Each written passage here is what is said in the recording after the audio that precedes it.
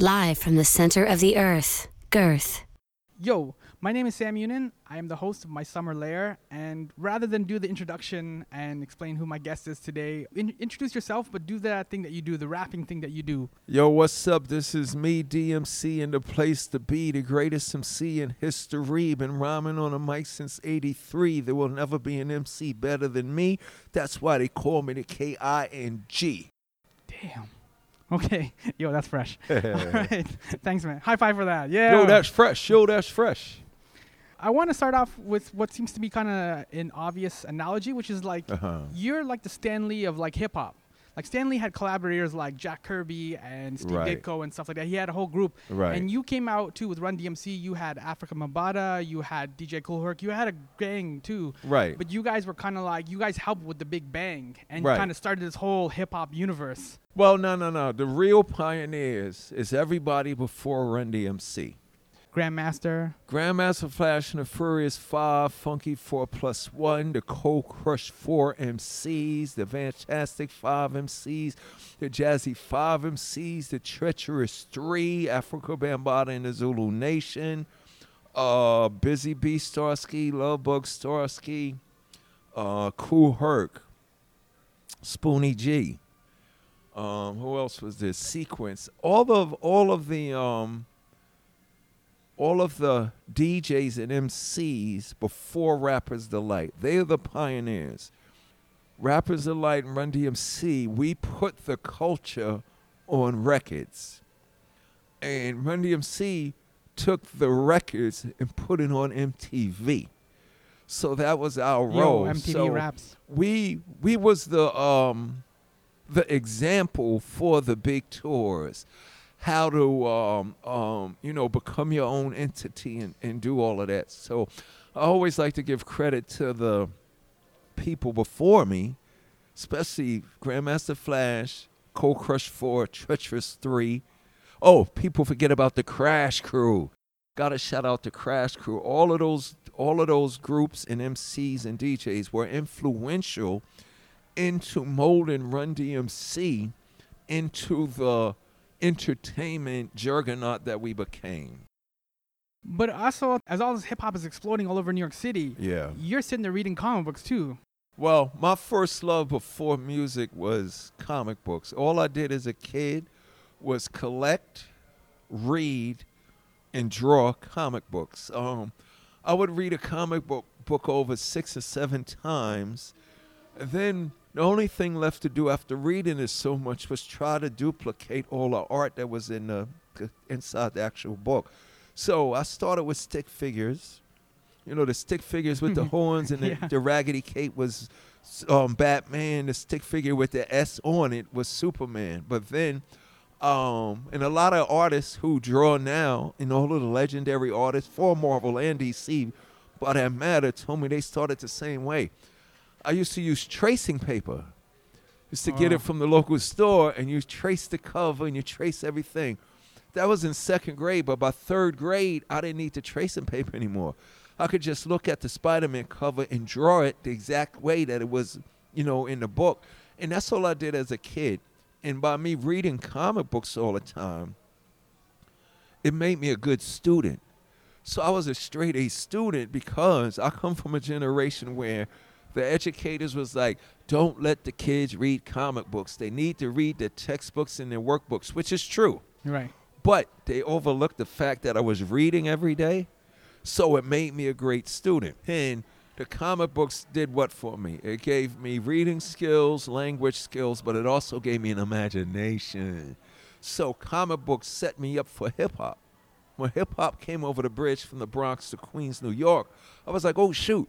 You could tell stories over music. So I started writing my rhymes for me. My raps was for me, not for you to hear, not to be on records. They were for me. But by me doing that every day just for me, it made me prepared to be so dominated when it was time to pick up the microphone.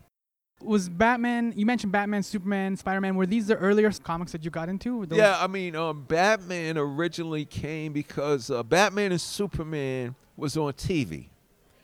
with the live, Burt, Adam West and Burt Ward and Superman with George Reeves, you know what I'm saying? So I grew up seeing Superman and Batman on TV, but I was still a kid. It wasn't that appealing to me. It was just cool that, wow, Superman and Batman's on TV, but it wasn't the ones that was in the comic books. Mm-hmm. So the comic books was always my place. Yeah, because Batman didn't dance in the comics. Exactly. And the comic books, when you're reading a comic book, the art, the writing, the subject matter, the stories, all those emotions you feel when you're reading a comic book.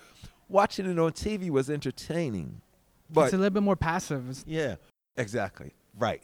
The comic books I connected with, which set me up to be totally dominated by Marvel because Marvel comic books was New York City. New York City. Gotham and Metropolis was cool, but it was fictional. Mm-hmm. Stan Lee was a genius because he really put the superheroes in New York City. So every time I open up a comic book, I got a geography lesson. I'm a kid. So I learned about my own world. Fifth Avenue, Manhattan. Hell's Kitchen, the Lower East Side. LES. Harlem. You know what I'm saying? Spider-Man lived in Queens. I lived in Queens. Forest Hills. So it was real to me.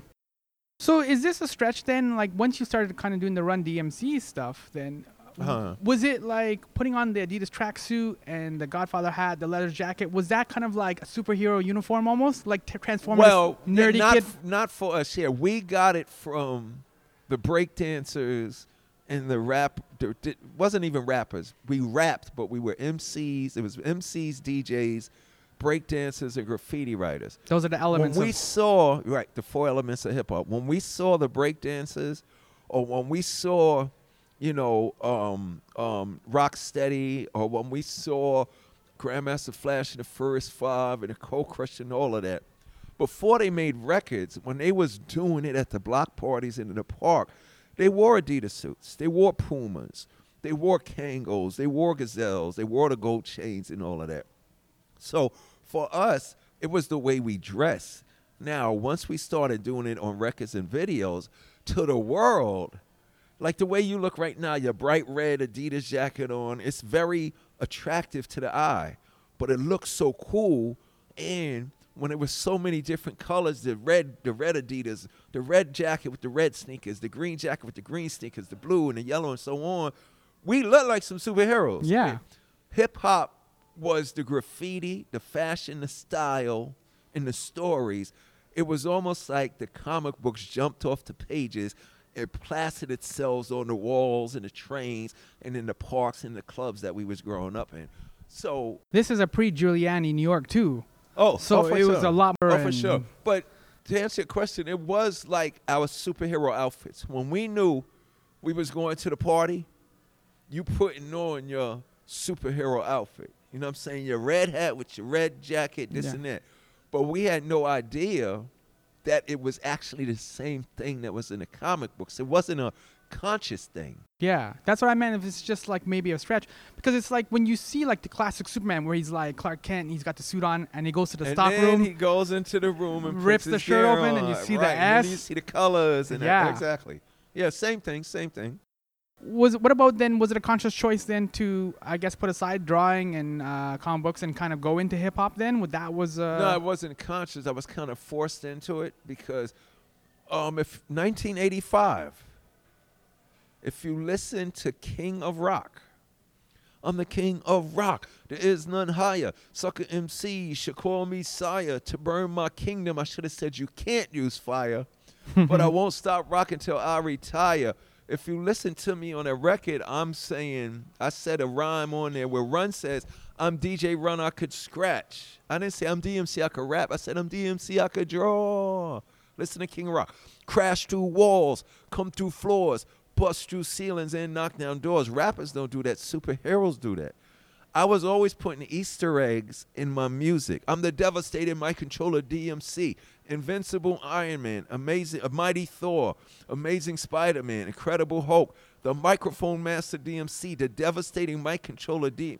So everything I was presenting on my raps was from comic books. So now that I got the comic book out now, people are going back and seeing all the Easter eggs. Son of Byford, brother of Al. Banners, that's like you reading the first pages of a comic book. You open up a comic book, son of Byford, brother of Al. Banner's his mother and Run is his pal. It's McDaniels, not McDonald's. These rhymes are Darryl's, those burgers are Ronald's. I ran down my family tree. My mother, my father, my brother, and me. That came from me sitting there one day going, okay, Thor is the son of Odin from Asgard. He has a brother named Loki, and he got some hammer. I'm Darryl. I come from Hollis. My father's name is Byford. Thor's is Odin. My father's name is Byford. I got a brother named Alfred, and I got a Mike. So I wrote Son of Byford. So everything that I was writing was me make-believing I was the most powerful entity in the hip-hop universe. And that was from the influence of comic books. But every generation, we all are influenced by pop culture. My generation was comic books, Fred Flintstone, Bugs Bunny with Looney Tunes, the Jetsons, the live action shows like I Dream of Jeannie, the Munsters, the Addams Family, so that the Brady Bunch. So that's me. You know what I'm saying? And that's a lot of fun and that's a lot of play, which kind of shows up in your music. Exactly. Even in the dirt poor ghetto of death and despair, there was inspiration and creativity. Hip hop allowed us to put that out there. Wu-Tang coming along talking about the Kung Fu movies. Even if you didn't like hip hop, a lot of people in this world became fans of hip hop via Wu-Tang because they related to all the Kung Fu movies that everybody watched. You know what I'm saying? So everything Run-D.M.C was presenting, you know what I'm saying? And for me, I took it a step further because I knew even in the dirt poor ghetto, down in the gutter, there's some good things. So when I came along rapping, like I rapped about glasses. Before I rapped about glasses, you was considered, hey, binoculars, hey, 4 eyes. You got teased for wearing your glasses. But when I rapped with a superhero attitude, D's for doing it all of the time, M's for the rhymes that are on mine, C's for cool ass can be. Run would say, why you wear those glasses? I go, so I can see. I didn't wear them to be cool. Yeah. I didn't wear them. I wore them because if I didn't wear them, I'd be blind. But then all the other little kids that was taking the glasses off when they went outside, they put them on, glasses became cool. So it's also that superhero thing, you know. Peter Parker was awkward. You know, Superman plays nerdy and geeky and stuff like that. So everybody in real life have these aliases and other identities. But a lot of people are afraid to express them. Like, I have no shame about being a geek and a nerd. Like, every time I rhymed, I never rhymed. I only cursed. I only used profanity on 2 records. What made me powerful was saying good stuff. You know, I did a song about Christmas.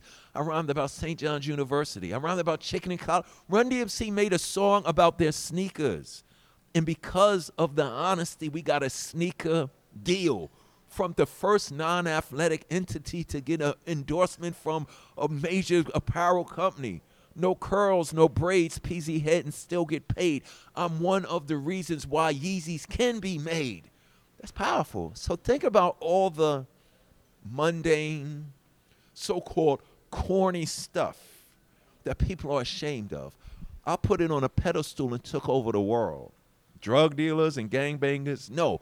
DMC in a place to be. I went to St. John's University, and since kindergarten I acquired the knowledge. And after 12th grade, with the same attitude and enthusiasm. So it was what I'm trying to say. It was a transformative presentation. Yeah, from Clark Kent to Superman. But it was artistic. See, that's the connection. Before hip-hop, all we had was kung fu movies, cartoons, and comic books. Now hip-hop give that poor kid with nothing a chance to show what's inside of him. So it's a superhero-type transformation. And it kind of goes what you were saying, because you were saying, like, a lot of people use tracing paper with some of the earlier comics, or you're just sitting there kind of mimicking doodling, like a Spider-Man cover or whatever. Exactly. It takes you a little while to find your voice. Yes, it took me a minute to find my voice, but it took me a minute to find my aggressive voice, because anything that you start out doing, you're copying what's influencing you.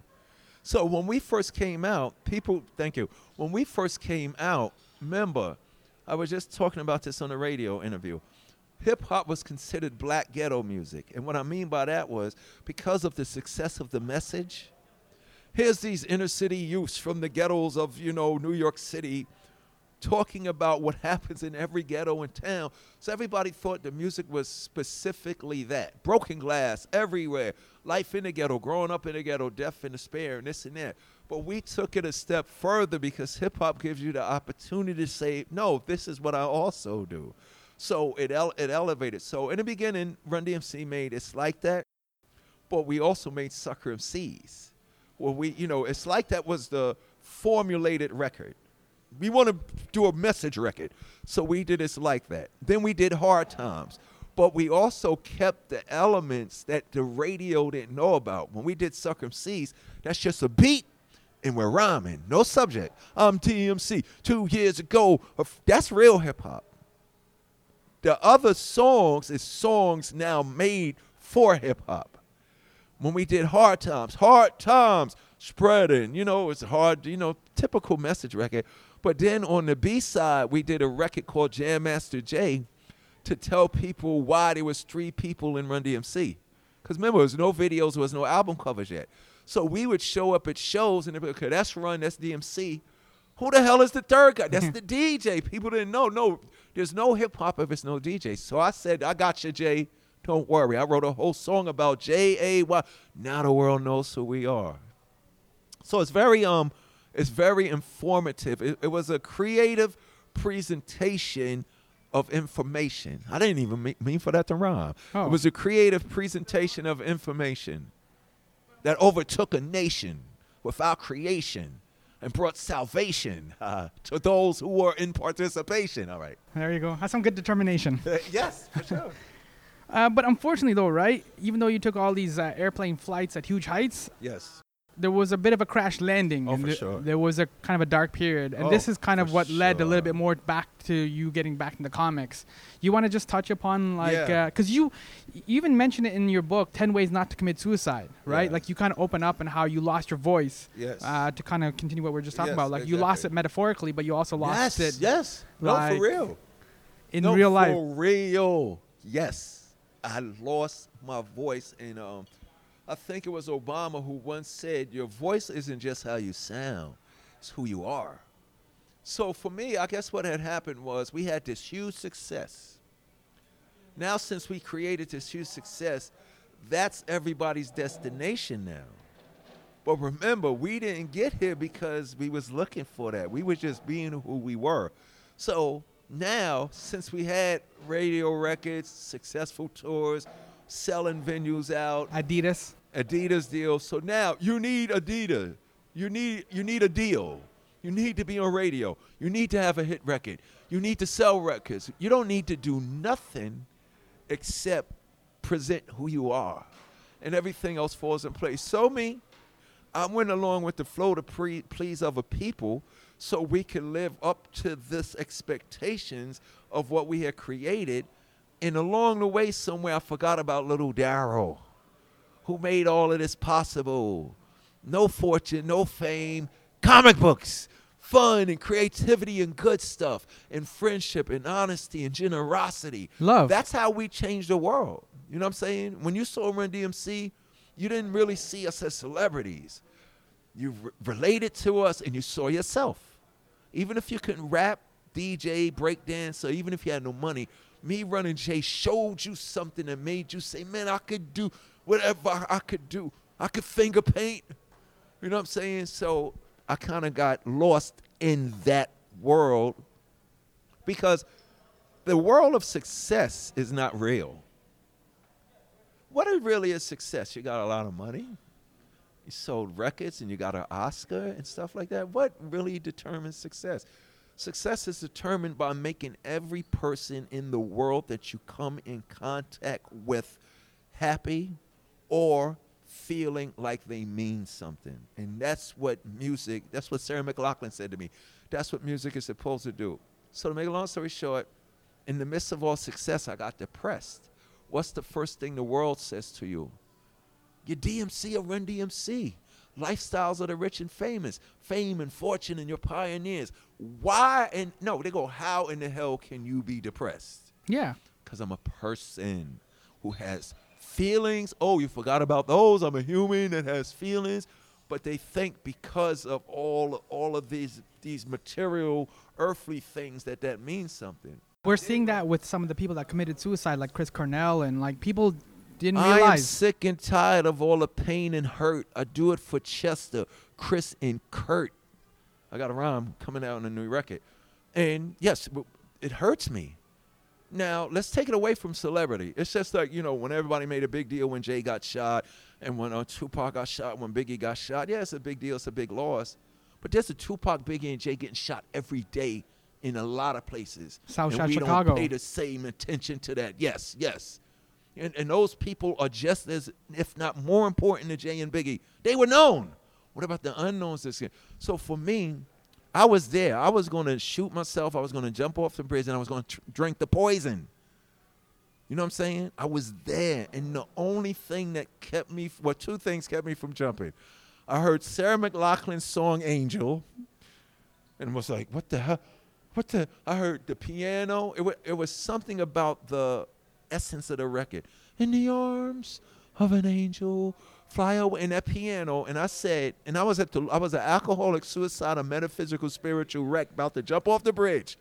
And when I heard Sarah McLachlan's Angel, that song just made me say, D, all of this stuff may be messed up, but the world's a beautiful place if something like this exists. And that made me not jump. And the second thing that made me not jump was I went to rehab to stop drinking because I was drinking so much. And I discovered this thing called therapy. And in therapy, it was the first time in my life where Darryl got to talk to Darryl. Because I spent my whole life talking to everybody else and living up to everybody's expectation and putting the mighty King of Rock first, not realizing the King of Rock don't exist if little Darryl's not good. So our lives is about feelings. So when I went into that dark depression, the only thing left for me to do is like, if hip-hop is taking away from me, and it was, I found out I was depressed. Then I found out that I was adopted at age 35. Then I found out I was a foster kid and an orphan. Then it didn't stop there. Jam Master Jay got shot and killed. Then my father Byford died. So all of those things happened, and in the midst of all of that, I lost my voice. And I went to Mariah Carey's doctor. She's the greatest singer in the world. Went to her doctor, went to Lenny Kravitz's throat doctor. They looked at me and said, son, there's nothing physically wrong with you. So I had to go get my spirit and my emotions right. So everything is stripped away. I may never rhyme again. What is it left for me to do? Oh, I'm just going home and read some comic books. And when I did that, everything came back. That's crazy. Everything came back. And what I say to people in that place of suicide, depression, substance abuse, if you're fighting a battle and a struggle you think you can't win, I am living, breathing proof that you can beat and defeat whatever it is that you're struggling against. Alcoholism, drugs, anorexia, all of that. I'm living proof because you got to do two things. You got to remove the guilt and the shame, and you remove the pain. I don't even mean for that to rhyme. And you have to admit how you feel or you won't heal. And what I mean by that was you got to admit how you feel, whether good or bad, because you'll never heal. See, what I was doing, I was only admitting to the world when I felt good. And my therapist said, D, that's not healthy. If you feel a certain way, you speak up. I don't agree with that. Jason and Joe, I don't like that. You know, nope, I'm not making that. I'm not using those words on this rap. I'm not doing a show with them because they don't represent what I stand for. No, I don't care about the $50 million. I'm not going to that place and dealing with those persons for $50 million. I'd rather be broke than do that. And I'll be strong, but when I start going to do that to please other people's expectations, when I do step up there to be who I am in love, nothing won't come out. And it's crazy. You said that in the beginning of this interview. I literally lost my voice. Hip-hop gave me a voice. I allowed the business and the entertainment and the expectations of other people to take it away from me. It's how you've kind of worked and grown, because you come out of like this ghetto area and you didn't let it dictate who you were. Right. You know what I mean? And now, in a sense, celebrity and fame is another kind of ghetto area because you're just trapped in there, and it's like here's the money and here's the. It's that comic book universe of right and wrong, good and bad. It's me. It's Dr. Bruce Banner fighting against the Hulk. Mm-hmm. It's Steve Rogers trying to deal with my morals and values is who I am. Now I'm in a whole different generation. It's a struggle for Steve Rogers. It's like, I ain't rolling with you, Iron Man. Tony, that's wrong to me. And Tony Stark's an alcoholic. And Tony's a Stark. You know what's crazy about this? People looked at me and said, D, you are really a superhero. And I was like, what are you talking about? They said, most superheroes are adopted. Batman, Superman. Superman was adopted because he came from an It's a Jewish allegory. Batman was adopted by his parents, the orphans. Spider-Man's parents, Aunt May, me, Byford and Ben. Most superheroes have two identities. Mm-hmm. Spider-Man's Peter Parker, nerdy, geeky, smart dude. Bruce Wayne, as bad and conflicted he is, he's very educated. Tony Stark's a goddamn alcoholic, but he's a genius. DMC's the microphone master, the king of rock. There is none high. Then this what kills me is when people actually say this to me, yo, DMC, man, you was like my superhero, the way you looked and sound. And that was without me even letting them know. So the joke is, I'm really a superhero. All this hip-hop stuff was just a cover-up there too, because I didn't want to reveal who I am. But everything in my so-called make-believe, pretend world that I was on the microphone proclaiming came true, which made me watch what I say. I said crash through walls, come through floors. What did Run-D.M.C. do to the industry? Crash through walls and when come through Steven doors. Tyler took that microphone and knocked down that wall in the Walk This Way video, people say, yo, D, that didn't just happen in the video, that happened in the world. Run-D.M.C. and Aerosmith knocked down a wall of separation with all the white metal and punk kids. Now the black kid who loved heavy metal all his life wasn't ashamed to put on his AC/DC shirt and come outside. But before that, he was fronting, acting like who he wasn't. All the metal kids was kind of scared to play Run-D.M.C. around their friends. He would only play with the other three dudes that knew. People tell me, yo, DMC, man, when y'all came out, at first we was afraid to say we liked hip-hop. And once y'all came out and hanging with the Beastie Boys, we was riding through our towns in Kentucky, in Wisconsin, white kids riding around knowing we all the same. So that's It's basically you put up a bat signal. Exactly. Yeah, exactly. And then that just brought out, like, because when Gordon puts the bat signal on, he knows Batman's going to come. And it's like, we need you. Now, you know what's crazy? Now, I put my story out there. It's almost like, you know, when Spider-Man didn't want to be Spider-Man in the Spider-Man 2 with Tobey Maguire. Remember the scene in the driveway with Aunt May? And he didn't want to be Spider-Man. And Aunt May said, Peter, sometimes the world needs superheroes.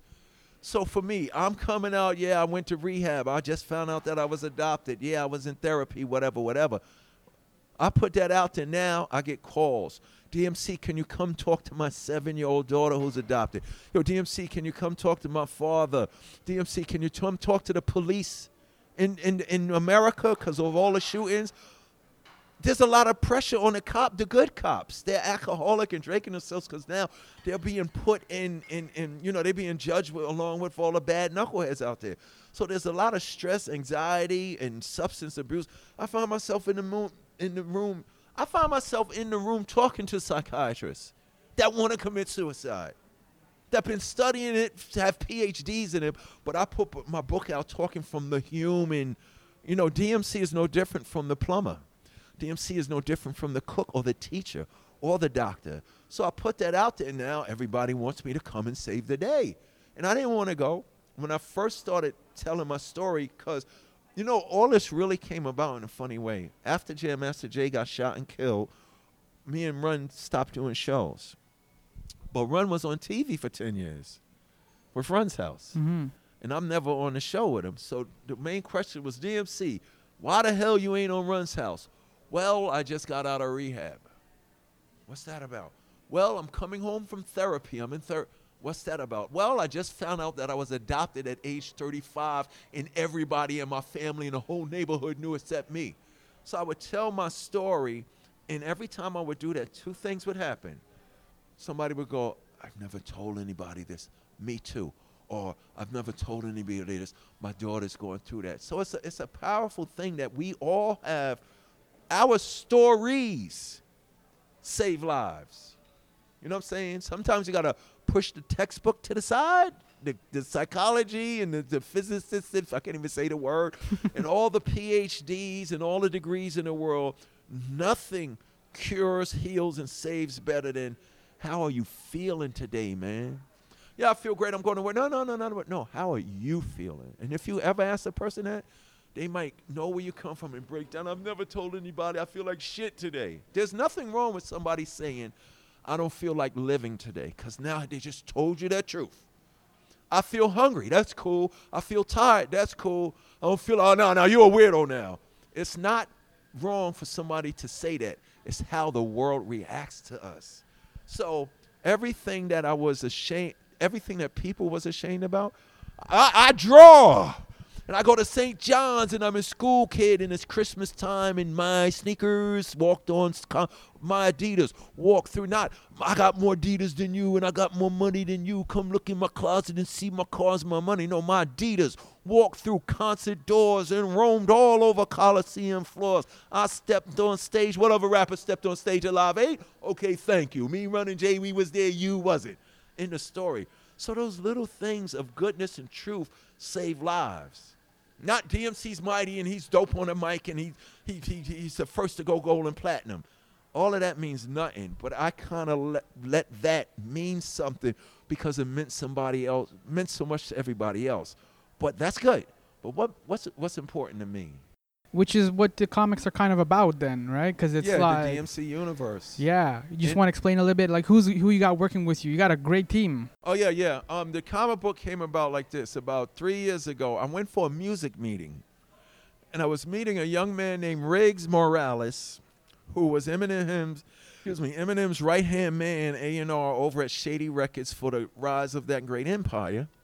And here's a little tidbit for all you listeners. Eminem's huge comic book fan, geek and nerd, just like us. Comic books, wallpaper, comic book toilet paper, all of that. Comic book underwear. He's one of us. He did the Without Me video where he was Robin and Dre was Batman. So I go for this music meeting, and when I was meeting with Riggs, he goes, true story. He goes, yo, D, I'm usually very professional. I know we need to get business, but he goes, but you was like my superhero to me, man, the way you looked and the way you sound and the way you dressed and all that. He said, what was it like when you was a kid? So I told him what I just told you. Catholic school, comic books. Comic books? Yeah, comic books. We sat there for 3 hours and talked about comic books. And I blew his mind. I had every issue of every Marvel comic book. I could draw anything at the drop of a dime. Stan Lee, all of that. Sal Buscema, John Ramota Jr., all of those artists, and Jack Kirby, all that. So he was blown away. He was like, yo, DMC, you should do a comic book, man. You like crazy. I said, no. He said, why not? I don't want to be another rapper just because I got a hit record thinking I could do everything. Because I don't want to disrespect another genre. I don't want to disrespect the culture just for financial gain. Yeah, do it properly. Yeah. He said, D, nah. He said, don't do the comic book as DMC, the rapper businessman. He said, do the book as little Darryl who loves comic books. So 2 years ago, he took me to the New York City Comic Con. And this is important because when I walked in them doors, I seen all the issues of Marvel comic books that I had all of those years when I did a comic book sale to get 2 turntables and a mixer because I wanted to be like Flash. So I was always trying to be Batman with my blanket on. I was Captain America by taking the trash can top. You know, you figure I'd take my daddy's hammer. I'm Thor and all of that. I sold my comic books to get 2 turntables and a mixer to be like Flash and Melly Mel and them. But when I walked in the comic book, I saw everything, Lost in Space, Star Wars, everything. And Riggs just looked at me and said, yo, in 1 year, we're going to be back here with your own comic book. And I was naive. I said, okay, we're going to create it and take it to Marvel and DC. Rick said, oh, hell no, you're hip-hop. You're going to be what Marvel and DC has been doing all these years. By the way, you can't use Marvel. You can't use DC. You can't use Image. If you had an opportunity to name your comic book publishing company, what you would call it? Here's why Darryl's important. Darryl builds everything. Darryl McDaniels transforms into the mighty DMC, who becomes the king of rock, who really becomes a king.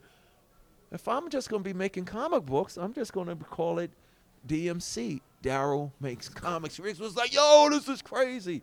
So we started it as a tribute and celebration of what makes all comic books dope, desirable from every generation. And we took it a step further. We want to make sure that we're legit and y'all respect us because we don't want no bad talk from our fellow geeks and nerds. We don't want to F anything up. We always want to have a writer and one artist who has worked with or currently is working with Marvel and DC. And the way the book is done is there's 3 to 4 artists each book. There's one writer. We create everything, but we have somebody write it professionally. You know what I'm saying? We create the characters, storylines, scenarios, and all of that. But then somebody writes. We tell them what the story is about. And then we bring in one artist that's known to the world, respected. And then we created opportunities for all other anchors, graffiti writers, artists, colorists, pencilers. Because what I wanted to do was I'm 53 years old. So there's people 52 to 8 who should deserve to get a chance to have their art and gift showcase now. What I mean by that was, of course, there's protocol. Go to art school, go to college, get your degree. But then you got to go to meetings and submit your stuff to Marvel and DC, and you might not never get a chance. I'm doing all these Comic Cons. You come to my booth, you show me, give me your card, and show me your work and stuff like that. If you dope, you could be in DMC's comic book for eternity. And there's people 54 to 100 who should have drew for Marvel and DC. I want to give those individuals a chance to have their art published before they leave. The same way Run-D.M.C. opened the door for hip-hop. Come on, Beasties. Come on, Houdini. Come on, LL. Come on, Rakim. Like, we are Chuck D. Oh, man, if for EPMD, y'all let us get on the bus. We didn't say, yo, Russell, don't sign anybody else. Let us get rich first, then bring them in. No. While we was at the top, we let everybody come up to the top with us. So the DMC universe is everything that is Darryl McDaniels in this world, except the difference of this. In this universe, my superpower is hip-hop and rock and roll. But in the alternate universe, I don't become a rapper. I actually graduate from St. John's University and I become a teacher. So I'm a teacher. I'm amazed by the punk rock and the hip hop and the rock and the metal that the kids are doing. So I'm like, this is power. Like, I'm amazed by that. I never meet Run. So there's no Run-D.M.C. There's no other rappers in my universe. Because it's only Darryl McDaniels who happens to be the DMC superhero. So it's everything synonymous with me. I'm adopted, my whole story, the mysteries and all of that. The only difference is I'm not a rapper who changed the world. I'm a superhero who's changing the world. And like I wanted to say earlier, we deal with all the issues that politics and religion is afraid to talk about. Society, politics, homophobia, violence, street violence, drug abuse, substance abuse, alcoholism, marital problems, premarital sex, you name it, we're going to write about it. Sort of like, the X-Men represents just, racial bias and stuff like discrimination and stuff like that. All the themes, we're trying to keep it real like Stan Lee did. So last question, it's an important one too. Are the Knicks ever going to get it together? Well, you know what? And you need to send this to the world. The first thing and only thing the Knicks need to do is make Mark Jackson the head coach. Now, let me tell you why. What do you got?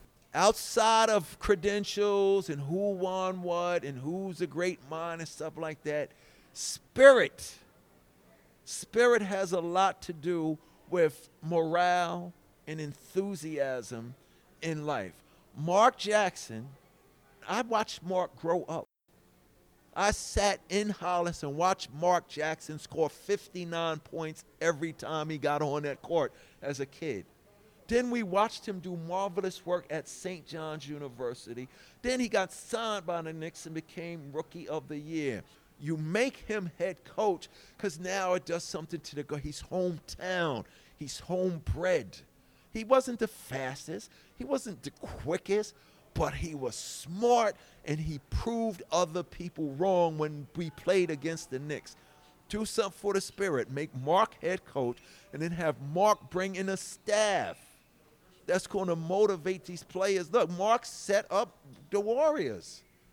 I mean, Steve Kerr took him there, but the first 2 years Mark was there, he turned that place around. They were balling hard. They were balling so hard, Curry kept getting hurt. And Curry had to say, okay, I got to do something about my body because now Mark got them to play basketball. And I always talk about this. Mark isn't a baller. You know what I'm saying? He ain't super athletic, and he ain't making rap records, and he ain't hanging out, and he ain't having baby problems, and he ain't getting into fights. In the NBA, in professional sports, there's the baller. But then there's I'm a professional, you got to say it like this. I am a professional basketball player. Examples, Tim Duncan. Yeah. It's not a baller, flamboyant. And you don't know, Tim Duncan probably don't even listen to hip-hop. That's real funny. Yeah, he does, but I'm just saying. But he's a professional basketball player. Kawhi Leonard is a professional John Stockton is a professional. All of these other guys are gifted and they got handle. They can shoots and stuff like that. So for the Knicks, it can start now.